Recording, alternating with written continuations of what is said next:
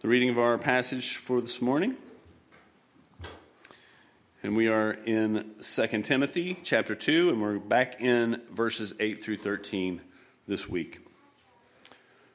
Remember Jesus Christ, risen from the dead, the offspring of David, as preached in my gospel, for which I am suffering, bound with chains as a criminal. But the word of God is not bound. Therefore I endure everything for the sake of the elect, that they may also obtain the salvation that is in Christ Jesus with eternal glory. The saying is trustworthy, for if we have died with him, we will also live with him. If we endure, we will also reign with him. If we deny him, he also will deny us. If we are faithless, he remains faithful, for he cannot deny himself. Thank you. You may be seated.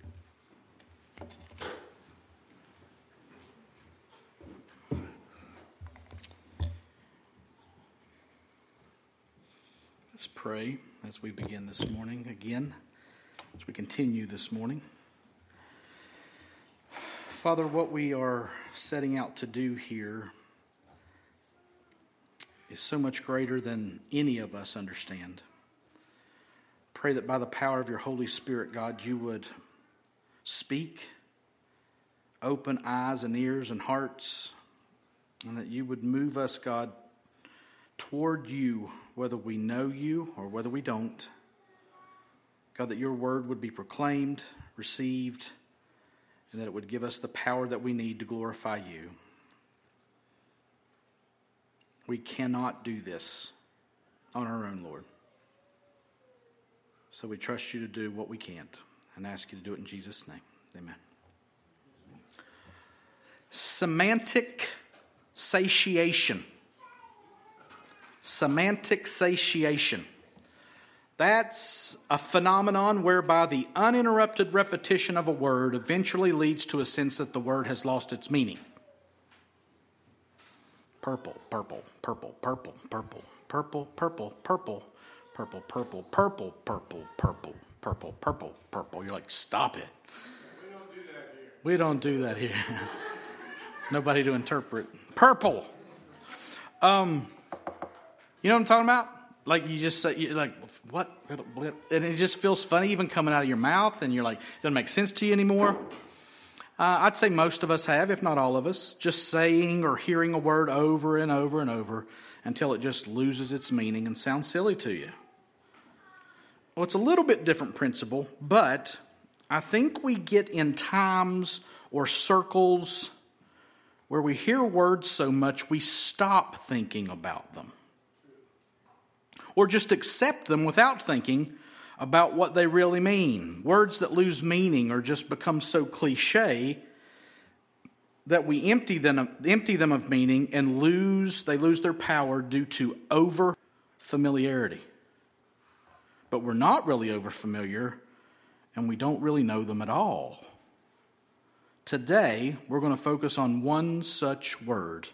And I'm going to say it, and there's going to be something in your head that goes, oh yeah. Gospel. Oh, yeah. We hear it all the time in church circles, don't we?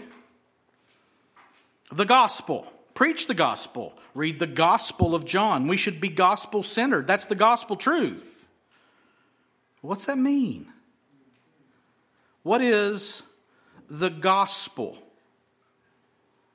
Well, from our text today, we get a really good picture, an explanation of what the gospel is. And we would do well, each of us individually, and all of us collectively, we would do well to pay attention and to engage what the Holy Spirit of God is saying through His Word here today. It is good gospel truth. Now, if you were here last week, or if you weren't, I still said it, I said that I would put a pin in verse 10 and we'd come back to it, and that's what we're doing. Last week I could not include this passage about resurrection since it was Resurrection Sunday, but I definitely bit off a chunk that was too big to chew in one message. And I knew I was doing it. That's why I said we'd come back to this. And I really just meant to do 10 through 13, but 8 through 13 is going to be more appropriate for what we want to do today. So we'll start with verses 8 and 9. Remember Jesus Christ, risen from the dead, the offspring of David, as preached in my gospel, for which I am suffering, bound with chains as a criminal, but the word of God is not bound! Exclamation point. So again, we covered these verses last week, but we do want to get a deeper dive on all this stuff, and we certainly will. And I definitely wanted to go back and start in verse 8 because it gives us a good introduction to the gospel. Now be careful. Fight that satiation, okay? Fight it.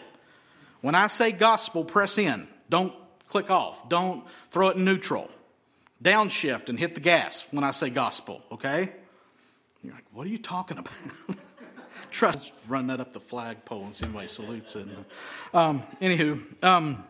So when you hear that word, engage it. So Paul is on Timothy in calling on Timothy to suffer and labor in his life and ministry to do what? To remember Jesus Christ, risen from the dead, the offspring of David, as preached in my gospel. Now, we saw last week that it was Paul's way of emphasizing the resurrection power and the eternal nature of Christ's kingdom in order to contrast for Timothy the power of God and the temporary nature of suffering here. And Paul says that these things were preached in my gospel. These truths, these pillars of strength and comfort were found in Paul's preaching and teaching of what he calls his gospel. Now, why would he call it that? Well, let's look at Galatians 1, 11 and 12. Paul says this in his letter to the Galatians, "For I would have you know, brothers, that the gospel that was preached by me is not man's gospel. For I did not receive it from any man, nor was I taught it, but I received it through a revelation of Jesus Christ." Sounds cultish, right? Paul is saying that the gospel that he preached was given to him, now get that, directly from Jesus himself. And he would go about spreading this gospel, spending and being spent to do so. But he didn't just start a cult with what could have been seen as a crazy guy hearing voices. He would actually later go to the apostles of Jesus, the remaining 11, I guess 12 if you count Matthias. Should we, shouldn't we? I don't know. But anyway, he goes back to the apostles who had been Jesus' disciples when Jesus was conducting his earthly ministry. Paul goes back to them to make sure that what he was preaching was in line with what Jesus had taught them. We see that in Galatians 2, 1 and 2. "Then after 14 years I went up again to Jerusalem with Barnabas, taking Titus along with me. I went up because of a revelation and set before them, though privately, before those who seemed influential, the gospel that I proclaim among the Gentiles, in order to make sure I was not running or had not run in vain." So, Paul says, here's what I received in this direct revelation from the same Jesus that you walked with when he was on the earth. And he's like, does this line up? You know, Jesus had said in the Great Commission, teaching them to observe all that I have commanded you. And Paul's saying, here's this gospel that I received as a direct revelation. Does this match up to what Jesus told you to teach? So they agreed what Paul was preaching, that what Paul was preaching was indeed in line with the commandments that Jesus had commissioned them to teach before he ascended into heaven. So Paul says in Galatians 2, 9 and 10, "And when James and Cephas and John, who seemed to be pillars, perceived the grace that was given to me, they gave the right hand of fellowship to Barnabas and me, that we should go to the Gentiles and they to the circumcised. Only they ask us to remember the poor, the very thing I was eager to do." So the apostles gave the right hand of fellowship to Paul, which means they agreed that they were all laboring toward the same goal, they were all on the same team, and they agreed to the basic tenet of the gospel. And they were all in on this together, even as they went to different people groups, Jews and Gentiles, proclaiming this gospel. So then, what is this gospel that they had agreed that they were all proclaiming? Because that's pretty important to know, right? Jared C. Wilson, a quote, says, "The essential message of the Bible is the gospel. Therefore, the gospel needs to be central to all we say and do as a church." Amen. Now, that's one of those statements that I think we would all add an amen to, but what does it mean? It's a monstrously huge statement to say that the gospel is the essential message of the Bible. 66 books. We're Bible people, right? We're Providence Baptist Bible Church, right? Providence Bible Church. We have put all of our eggs in the Bible basket, I've said many, many times. So to say that the Bible itself has one essential message should make that one message of primary importance, right? And the gospel is that message. So how important is the gospel in my life? In your life? In our lives? In the life of the whole world? Are there days when you don't even think about the gospel? Weeks? Months? And I'm not just saying hear the word or read it, but think about it. What in the world is going on here? What is this great gospel? I think we've just accepted it and we check the box when we hear the word gospel. Yeah, I know that. But how important is it in our lives individually and corporately? And again, I think we'd all quickly say, oh, it's very important. But if I ask you to explain the gospel, could you? Because it's not your personal testimony. Nothing wrong with your personal testimony. And it's encouraging to hear people share their personal testimonies. But that's not the gospel. What is the gospel? What was Paul's gospel, the biblical gospel? Well, I think we can get some very important pointers here in our text today. And we're going to go back at the end of the message before application and collect all that we can about the gospel from this text. But for right now, let's start back in verse 10, which I said we were going to kind of focus on, which gives us a very important, albeit an extremely controversial, tenet of this gospel. Therefore, I endure everything for the sake of the elect, that they also may obtain the salvation that is in Christ Jesus with eternal glory. I've probably just split this room in two by reading that verse. Some people are on one side of the word elect, some people are on the other side of the word elect. Probably. But just take this in. Let's labor, let's strive by the power of the Holy Spirit to unite around this word. Paul, who says he received the revealing of this gospel from Jesus himself, says that he endures his suffering and all he goes through for what? For the sake of Christ? For the sake of the elect, that they also may obtain the salvation that is in Christ Jesus with eternal glory. Yeah, we need to spend some time here. The first and most conspicuous word in all this verse, I think, is the word elect. Paul endures what he endures for the sake of the elect. Let's look at that word. This is fun. Eklektos. 23 times in the New Testament, translated as elect and chosen. Picked out, chosen by God to obtain salvation through Christ. Christians are called chosen or elect of God. The Messiah is called elect, as appointed by God to the most exalted office conceivable. Choice, select, i.e., the best of its kind or class, excellence preeminent, applied to certain individual Christians. Now, what I want you to see there is that, see that from 1586?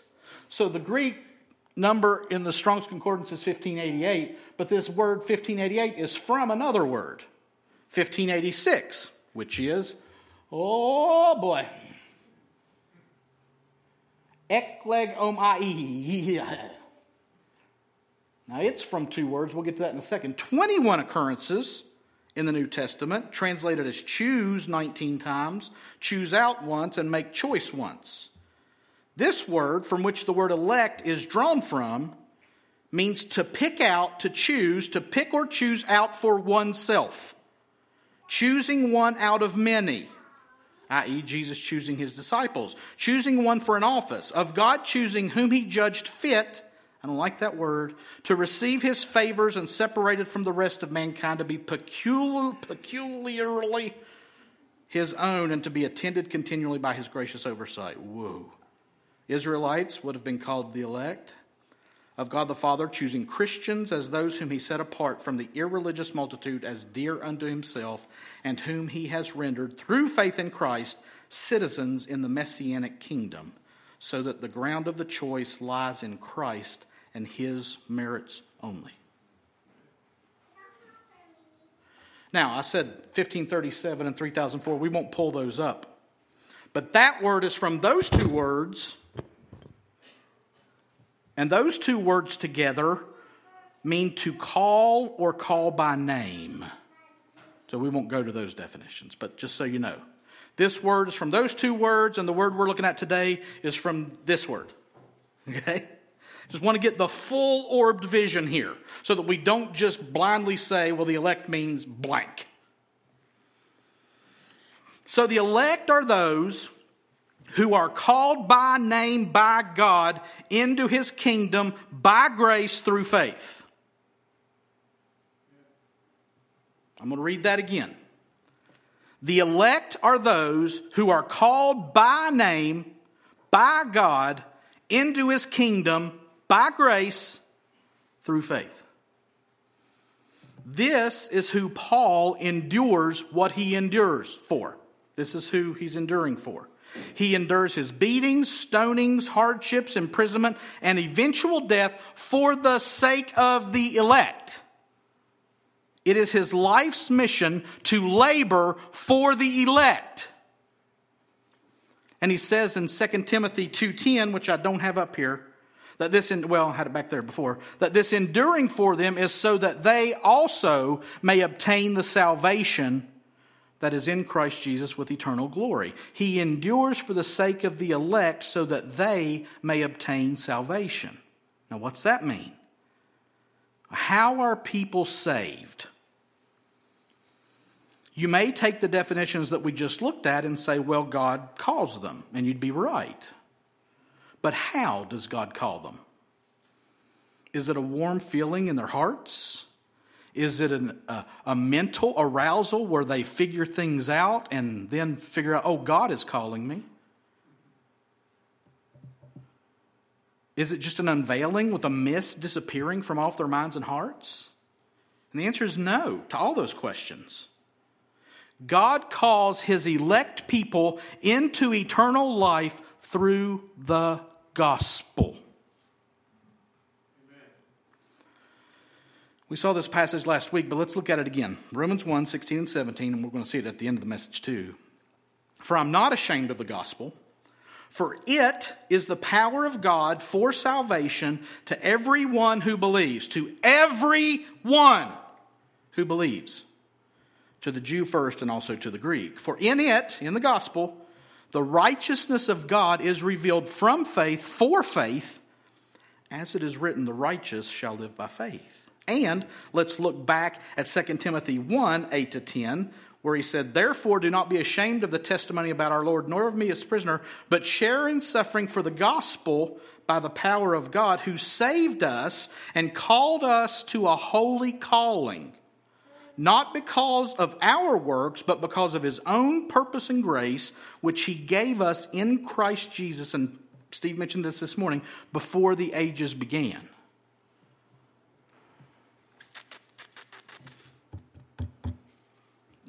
I'm like, where's I'm missing something? And which now has been manifested through the appearing of our Savior Christ Jesus, who abolished death and brought life and immortality to light through the gospel. Now, do you see that? He abolished death and brought life and immortality to light through the gospel. So, the elect, the chosen, hand-picked people of God, are introduced to God and their new birth through the gospel, and only the gospel. And Paul has said that he's suffering because he won't stop preaching the gospel. Why won't he stop preaching the gospel? Because it's the only way people can be saved. So God elects, he chooses people, and God sends people to preach the gospel to those people. The people hear the gospel, they're born again, and they believe and now share in God's kingdom. They put their trust in the life, death, and resurrection of Jesus as their salvation. They believe that God punished their sins in the person of Jesus, and they trust that and are thus forgiven and declared not guilty for their sins, since the price for those sins has been paid by Christ. And the message that gave them the information they needed was the gospel. And now back to our verse 10 in 2 Timothy 2. Let me traipse back here before all these definitions. There we go. Paul says that these people are the elect that he endures all things for. So do these elect have to hear the message? Yes. Does someone have to proclaim that message? Or does God just speak it to them magically? Someone has to proclaim the message. And we could go to Romans, how can they hear unless somebody preaches? How can somebody preach unless he's sent? Do the hearers have to decide to believe the message? Yes. Are people liable to the just punishment if they deny the message? Yes. Are the elect elected by God? Yes. Are the deniers responsible for their denying? Yes. Is this just? Yes. Is it fair? No. But you don't want fair here. Fair is every single rebel member of Adam's fallen race getting death and hell. That's fair. Why? Because we're all sinners. Every single one of us. Adam as our federal head passed sin down to all of us. No one is exempt except Christ, who was born by the grace of God, by the power of God, with the Holy Spirit overshadowing a human woman. Only he escapes from the curse of sin. The rest of us are born into it. So you don't want fair, because fair means we all get hell. That's fair and just. But we get grace. What the elect get are grace. Is grace. What the elect gets is our grace. What the remaining rebels get is justice. Why does God elect some and not others? Because he's God. We've seen this and talked about this many times over the years. God is the only true moral free agent in the universe.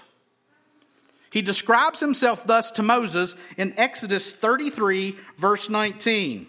And he said, I will make all my goodness pass before you, and will proclaim before you my name, the Lord. And I will be gracious to whom I will be gracious, and will show mercy on whom I will show mercy.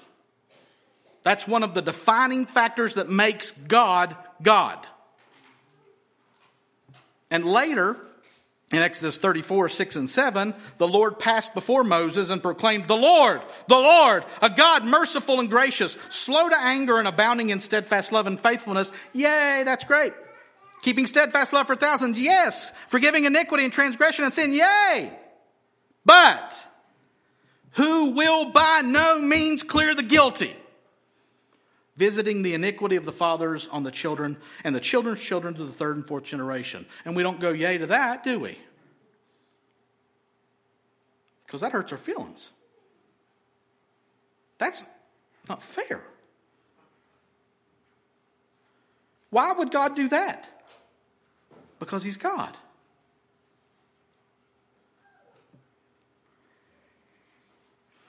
He could not and would not be God if he didn't have the right and the ability to be gracious to whomever he chooses.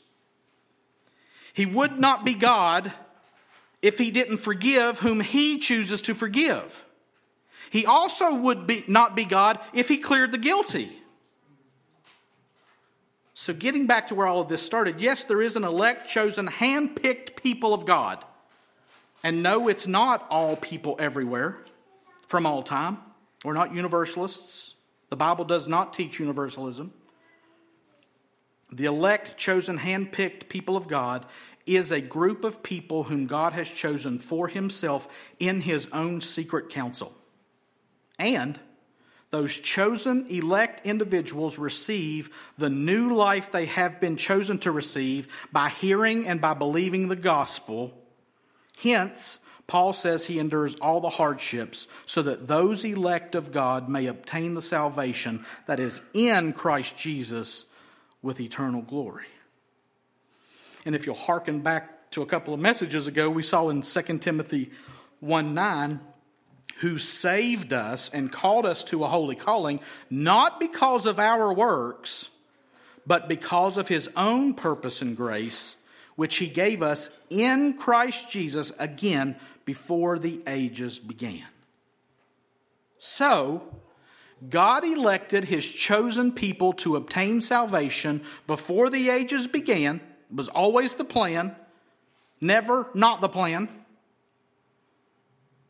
And then God himself took on human flesh in the person of Christ and manifested the gospel by living a perfect life, dying to pay the penalty of that people's sins, rising again to new life, and then ascending into heaven to sit on the throne of heaven until he returns one day in the future to set up his eternal physical kingdom on the earth, where he will reign and rule with his elect people for eternity in justice and power.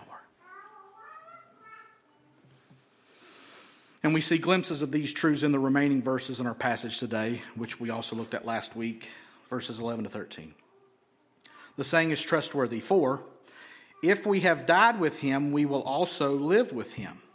If we endure, we will also reign with him. If we deny him, he also will deny us. If we are faithless, he remains faithful, for he cannot deny himself. That's a mouthful. So what we have here in this, what we said may have been a hymn or a short part of a catechism, trustworthy statement, we have a call to response to this gospel message. We have to be associated with Jesus in order to partake in his life, death, resurrection, and glorification. And we said last week that the very essence of being a Christian is union with Christ. In Christ, in Christ, in Christ. We see that here. If we have died with him, we will also live with him. And again, we looked at this last week, so we won't spend a bunch of time here now. Our union with Christ as the elect who have placed their faith in him for their salvation means that Jesus' death on the cross was our death to sin. He bore the penalty for our sins in his body, absorbing the full wrath of God for what we have and will do to offend a holy God. He then carried our sins to the grave in his dead body, and then, bursting forth in glorious day, up from the grave he rose again. And guess who rose with him? His people. Raised to new life to live with him now and forever. And in line with enduring and reigning with him, Jesus says this in John 10, 28 to 30, I give them eternal life, and they will never perish, and no one will snatch them out of my hand. My Father who has given them to me is greater than all, and no one is able to snatch them out of the Father's hand. I and the Father are one. That's shouting ground right there. Woo, I won't. So, if we endure, since we will endure, we will also reign with him. None of the elect, handpicked, chosen by God, will not endure. Because nobody is able to pluck them out of Christ's hands, the Father's hands. Nobody, not even ourselves. I can't hop out. And he's never going to let me go. He will hold me fast. For my Savior loves me so much, he's going to hold me fast. Whew! Sorry, I did it. There, okay. So if we endure, since we will endure, we will also reign with him. And if anyone denies Jesus, Jesus will deny them. That's those who are not elect. If at the end of all things we deny knowing or trusting Jesus, Jesus will say to the denier and the faithless of verse 13, what we see in Matthew 25:41, then he will say to those on his left, the goats, Keith Green says, depart from me, you cursed, into the eternal fire prepared for the devil and his angels. For, Paul says back in 2 Timothy, he cannot deny himself. He can't deny himself and not give justice to those who have denied and those who are faithless. He can't deny himself and say, just come on in, it's fine. He can't do that. Remember back in Exodus, we saw that he's known to be God because of his forgiving iniquity and transgression and sin, but who will by no means clear the guilty. And he cannot deny himself, so the final judgment will show both his grace and his justice as he forgives the elect whose sins were paid and removed by the death of Christ, and then those people put their faith in Jesus for the forgiveness of their sins. And he'll also be known when he by no means clears the guilty, who denied Jesus and refused to put their faith in him for the forgiveness of their sins, which they will spend eternity being justly punished for.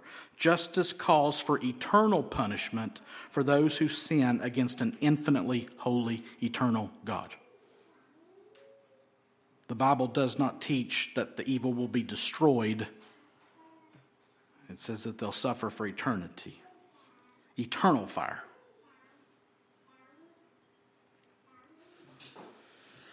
And God's just wrath will further show his glory as the King of all kings, the Lord of all lords, and the only true God in all the universe. Both the grace of heaven and the wrath of hell will give us a right apprehension of this mysterious creator of all things.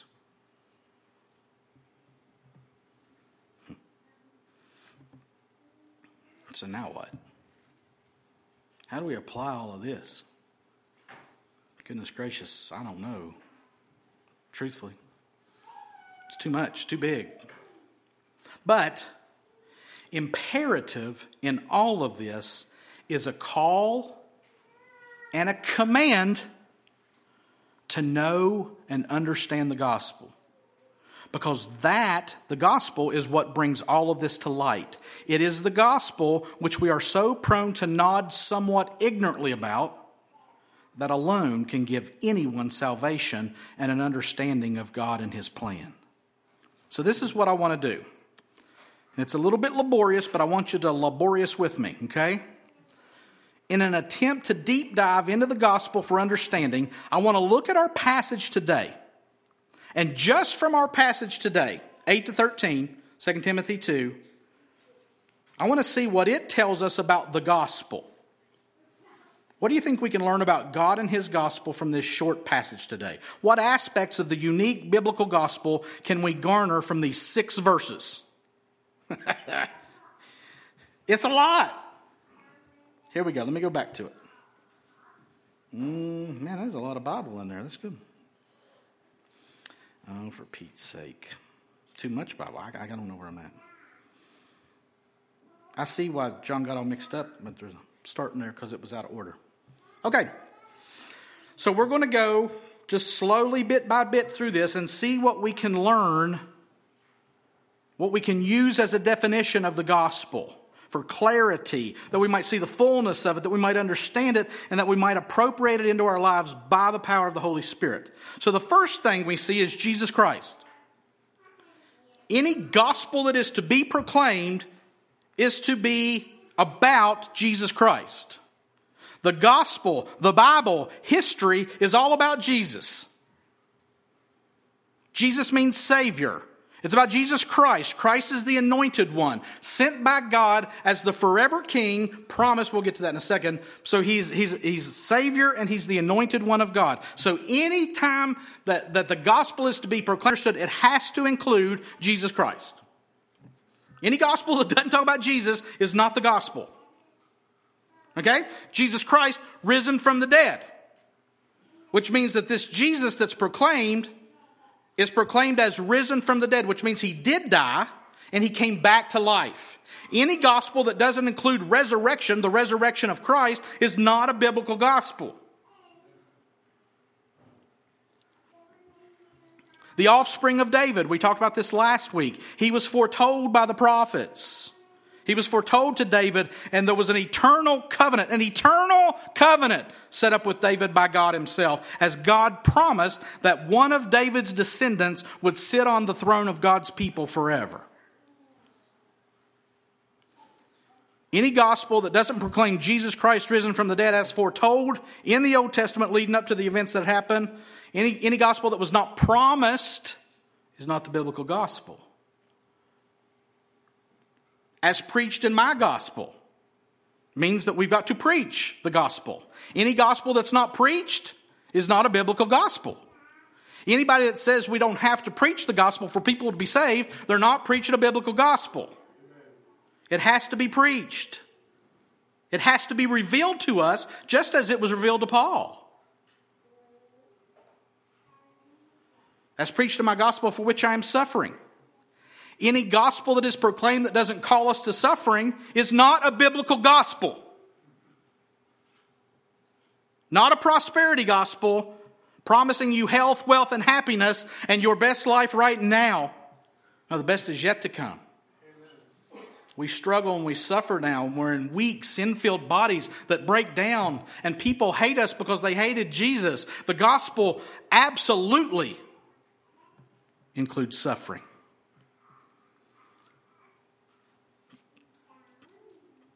But the Word of God is not bound. God is supreme over all things earthly and human.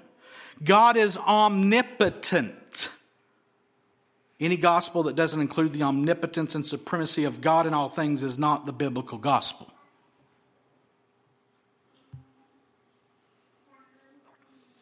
I'm missing verse 10. Where is it? There it is. Therefore, I endure everything for the sake of the elect. Any gospel that does not include God sovereignly choosing his people is not the biblical gospel. You say, whoa, whoa, whoa, whoa, whoa, whoa. Paul said it, not me. I really wrestled. Well, we'll get to that in application. So let's press on.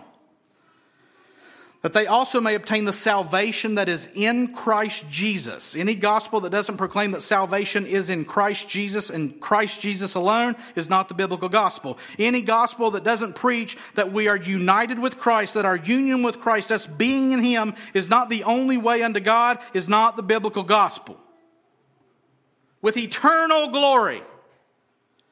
Any gospel that does not proclaim that there are eternal rewards for God's people and that this thing lasts forever is not the biblical gospel. Oh, but we ain't done. I just got to find my place. I went too far. There we go. This thing is trustworthy. For if we have died with him, we also will live with him. Died with him reflects that union with him.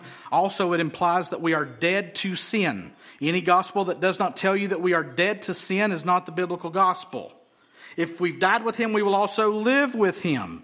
Again, union with Christ, a promise of resurrection life for the believer, not just Christ, which also includes that resurrection life is not just, yay, I get to live forever and I'm not going to die. That's also power to overcome sin right now.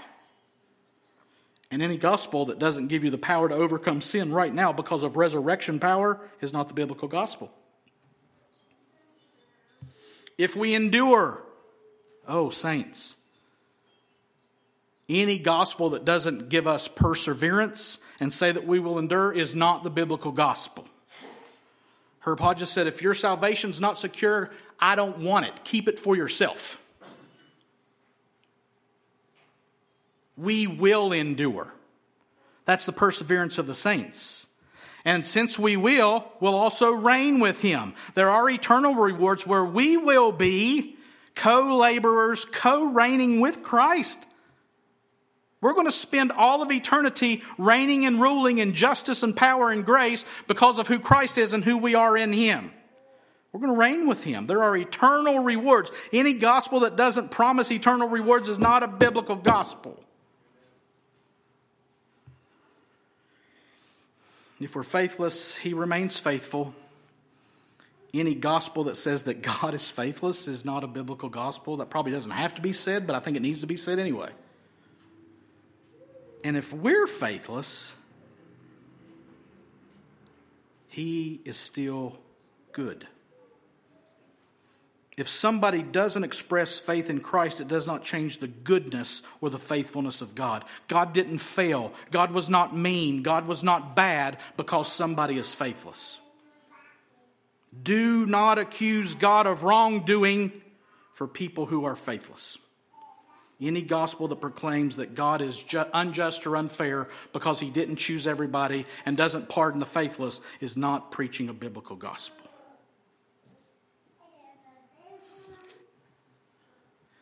If we're faithless, he remains faithful, for he cannot deny himself. God is God.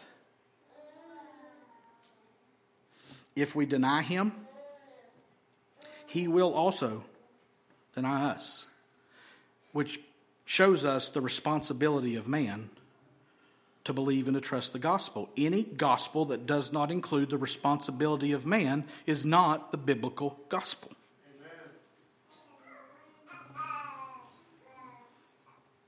Charles H. Spurgeon said, when God saw Jesus in the sinner's place, he did not spare him. And when he finds the unregenerate without Christ, he will not spare them. We have a responsibility. If we're faithless, he remains faithful. God is faithful. God cannot deny himself. He is the great I am. You tell them I am sent you, Moses. And I am who I am. He is unchanging, immutable. Thank God he never changes. That the eternal plan which was set before the ages began has always been, will always be the plan. Thank God. And any gospel that doesn't proclaim that is not a biblical gospel. All that from these 6 verses. And there's more. There's 66 books, y'all.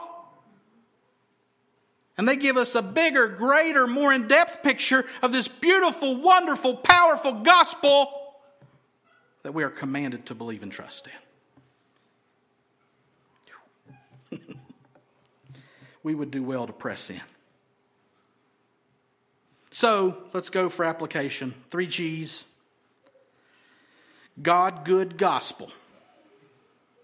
I didn't miss words there. I wasn't forming a sentence. I was giving 3 application points. But that's a pretty good sentence. God, good, gospel. God, good, gospel. Application point number 1 is God. God is the beginning, the middle, and the end of everything. Amen. Everything. He is the goal, he's the standard, and he is the purpose of it all. And when we look at any doctrine, especially as something as expansive and important as the gospel, we have to start with God. The point of all of this gospel is to get us to God so we can know and enjoy him. Piper spoke while we were at T4G, and he says that God is 1 billion times greater than getting forgiveness for your sins. Think about that. Who's glad that you're forgiven? Oh, yeah. Yeah, that's nice. Shoo! And God is 1 billion times greater than having your sins forgiven. Our joy, our pleasure, our life found in him is the point of the gospel. Not just getting forgiven and going to heaven, Because heaven wouldn't be heaven if God wasn't there. If Christ wasn't there. A godless heaven is hell.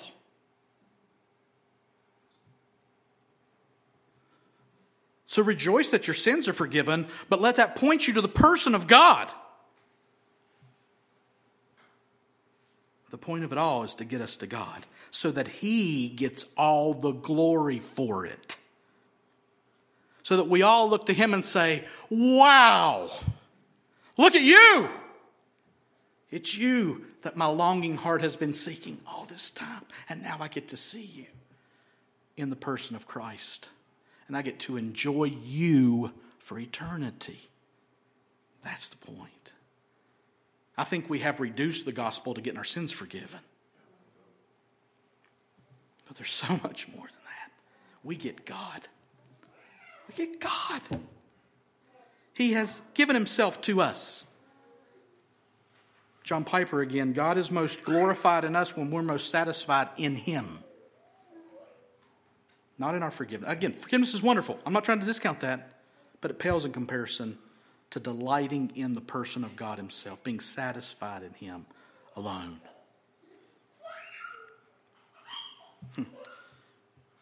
Romans 11. Oh. Whoa! The depth of the riches and wisdom and knowledge of God. How unsearchable. Ooh, I just lost my place there. How unsearchable are His judgments and how inscrutable His ways. They're past finding out. That's what it means.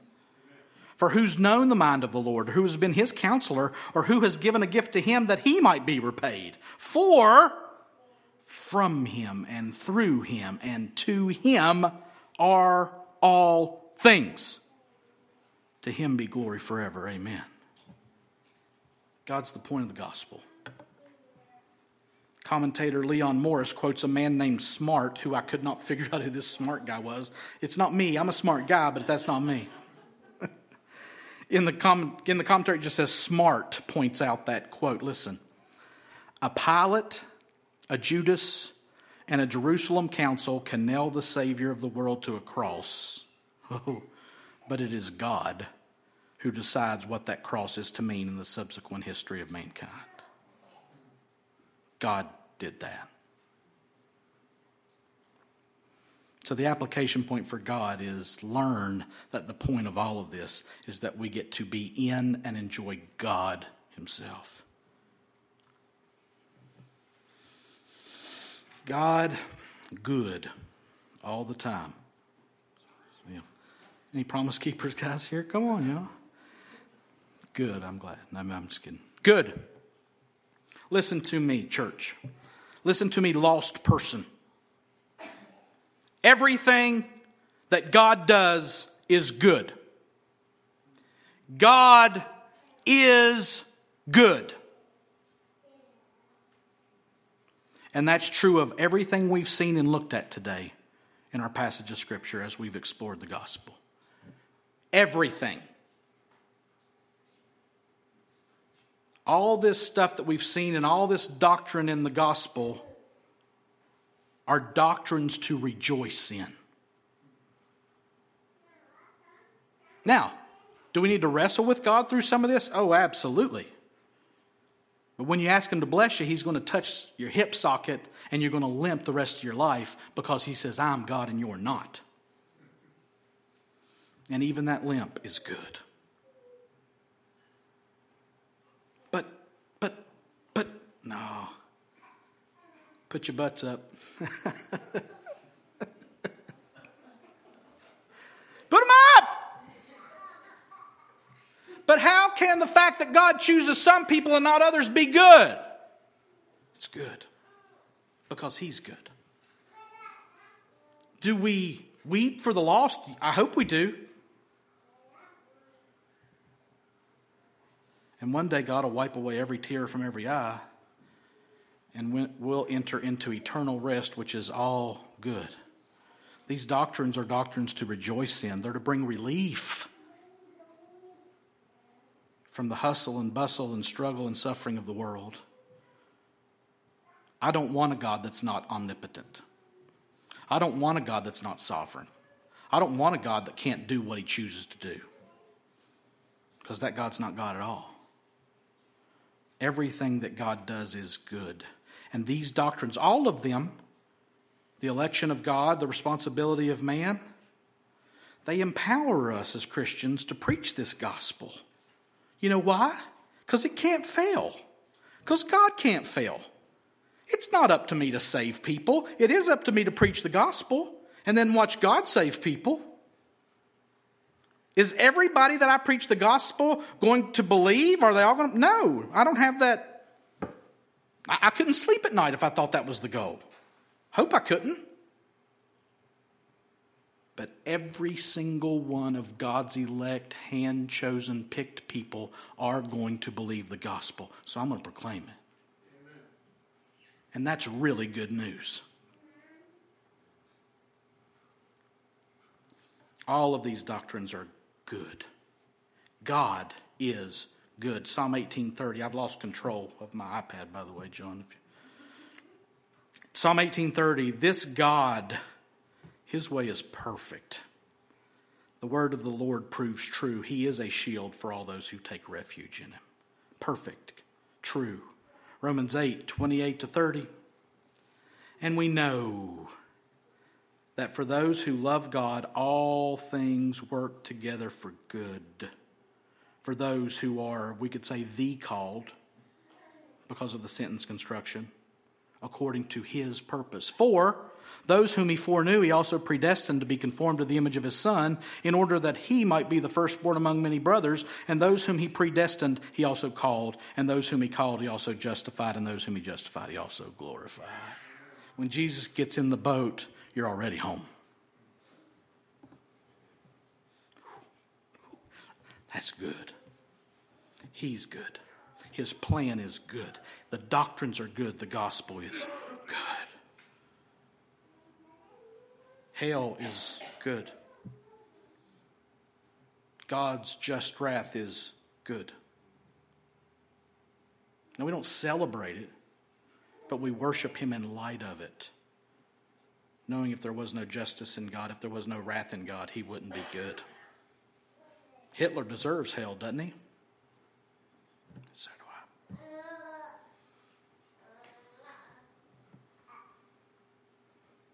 Andrew Peterson wrote a song called Always Good. I'm going to read a snippet of it if I can get through it. My God, be near me. There's nowhere else to go. And Lord, if you can hear me, please help your child to know that you're always good. Always good. As we try to believe what is not meant to be understood, will you help us to trust your intentions for us are still good?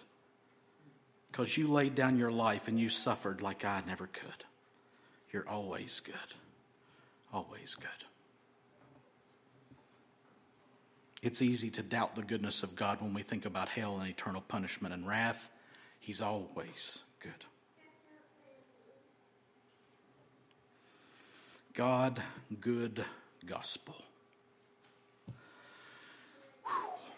The gospel is to be central to the Christian's life. All of it. Every single bit of it. From rebirth until we see Jesus face to face, the gospel is to be central to our lives. Individually, collectively, corporately, there is nothing more important than the gospel. There is no other way by which men will be saved than the gospel. You say, well, if God can pick whoever he wants to pick, he can just bring them to heaven. He has chosen not to do that. He has chosen to employ us. You are brave indeed, God, to preach the gospel so that people can be brought to new life. How important is it that we know, understand, implement, share, read, study, meditate on, immerse ourselves in the truths of the gospel? I'm not talking about just a canned presentation. That's important. I think you should have that in your hip pocket. A good outline to make sure you don't miss any of the important parts. but it's compact and concentrated enough that you can share it in just a few moments and then watch and see what God does. Paul says in 1 Corinthians 9:23, I do it all for the sake of the gospel, that I may share with them in its blessings. And you can read that whole chapter and see what he's talking about. The point is, he does everything he does for the sake of the gospel.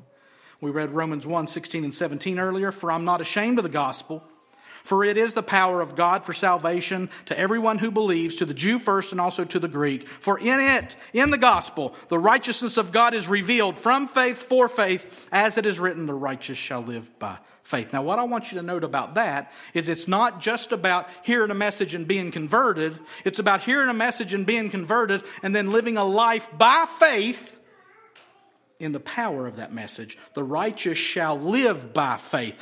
The gospel was not just for your conversion. The gospel is for your sanctification. The gospel is what we need to grow in our holiness, to progress in our seeking God. It's the gospel that's going to empower us to do the things we need to do, to put to death the deeds of the flesh. It's the gospel that does that. So we don't hear the gospel, believe it, and never bring it up again. Or just preach it to unbelievers. We preach it to ourselves. We preach it to each other. We preach it to everybody. For in it, the righteousness of God is revealed from faith for faith. As it is written, the righteous shall live by faith. Faith in what? Faith in God, faith in the goodness of God, faith in the gospel. There is no rebirth without the gospel. There's also no progress in sanctification without the gospel. And then finally, 1 Corinthians 15, 1-11. We read this and more last week. Paul says, now I would remind you, brothers, of the gospel I preached to you, which you received, in which you stand, and by which you are being saved, if you hold fast to the word I preached to, unless you believed in vain. For I delivered to you as of first importance what I also received, that Christ died for our sins in accordance with the Scriptures, that he was buried, that he was raised on the third day in accordance with the Scriptures, that he appeared to Cephas, that guy who denied him 3 times, then to the 12, then he appeared to more than 500 brothers at one time, most of whom are still alive, though some have fallen asleep. Then he appeared to James, his brother, who didn't believe in him while he was on the earth, before he died and came back to life. Then to all the apostles, and last of all, Paul says, as to one untimely born. And you just feel the gratitude here. He appeared also to me. For I'm the least of the apostles, unworthy to be called an apostle, because I persecuted the church of God. But, don't put that one up. But by the grace of God, I am what I am. And his grace toward me was not in vain. On the contrary, I worked harder than any of them. But it wasn't I. It was not I, but the grace of God that is with me. Whether then it was I or they, so we preach, and so you believed. That's the gospel. That is of first importance for our conversion, for our progressing in holiness, and to sustain us until we see Jesus face to face, so that we might labor, and may it be our goal to work harder than any of them, knowing that it's not us, but it's the grace of God that's in us. And may we be those who preach, and may we pray and labor so that those may be the ones who believe. Grace, man, God, Christ, faith. Those are 5 good, that's the EE outline right there, Evangelism Explosion from years ago. Heaven's a free gift. You can't earn or deserve it. Man's a sinner. He deserves the just wrath of God. God is holy. He cannot allow sin into his presence. So God sent Christ to pay the penalty for the sins of his people so that they might be forgiven for their sins. And this gift of God is received through faith in the finished work of Christ. I spent an hour preaching it, and I just spent 45 seconds preaching it. Master the gospel message to share. Master the gospel message so that you might have power to live like and for God. And may we never get so satiated with this word and this concept that we lose the truth and power of the gospel. May it never become meaningless or powerless to us. Let's pray. Father, your way is perfect, and your plan involves the gospel for the salvation of men's and women's souls. And if there be anyone here who has not trusted in this gospel, who has not believed this gospel, God, we wholeheartedly believe that it is your work to raise them to new life by the power of your Holy Spirit so that they might be born again from the dead, that they might put their faith in the finished work of Christ and receive the grace that you give freely. And for those of us who have trusted and have believed, God, may we trust and believe again and again and again and again and again. And may we know that the ultimate reward, the ultimate outcome of it all is that we get you. We get you, God. And may that urge us and spur us on. And we ask it in Jesus' name. Amen. We're going to have Silas and Shaylee come up. Call for the elders of the church. Silas and Shaylee have expressed interest in provisional membership, which means while they're here with us, they want to abide by the church covenant, and they do believe what we've put forth in our statement of faith, and they're already helping and laboring with the youth and other things, and we are glad to have you and to welcome you into us and to share life with you. So we've got the covenant there with a pen. See there? I even got a pen. Been here, done this before. So basically, you sign and date individually together, and we witness that, and that's us welcoming you into our presence. Then we'll pray, and then we'll give a benediction, and we'll go eat. So, yeah, absolutely. So if you can remember your names, sign them on that piece of paper and put the date. And we are witnesses this day that you're doing it. And joyfully we welcome you into our covenant community. And we do not, and call you to not treat the covenant lightly. It is important. It is a solemn binding agreement. And we will love and serve you, and you will love and serve us. And that's the purpose of the covenant that you signed today. And we are tickled.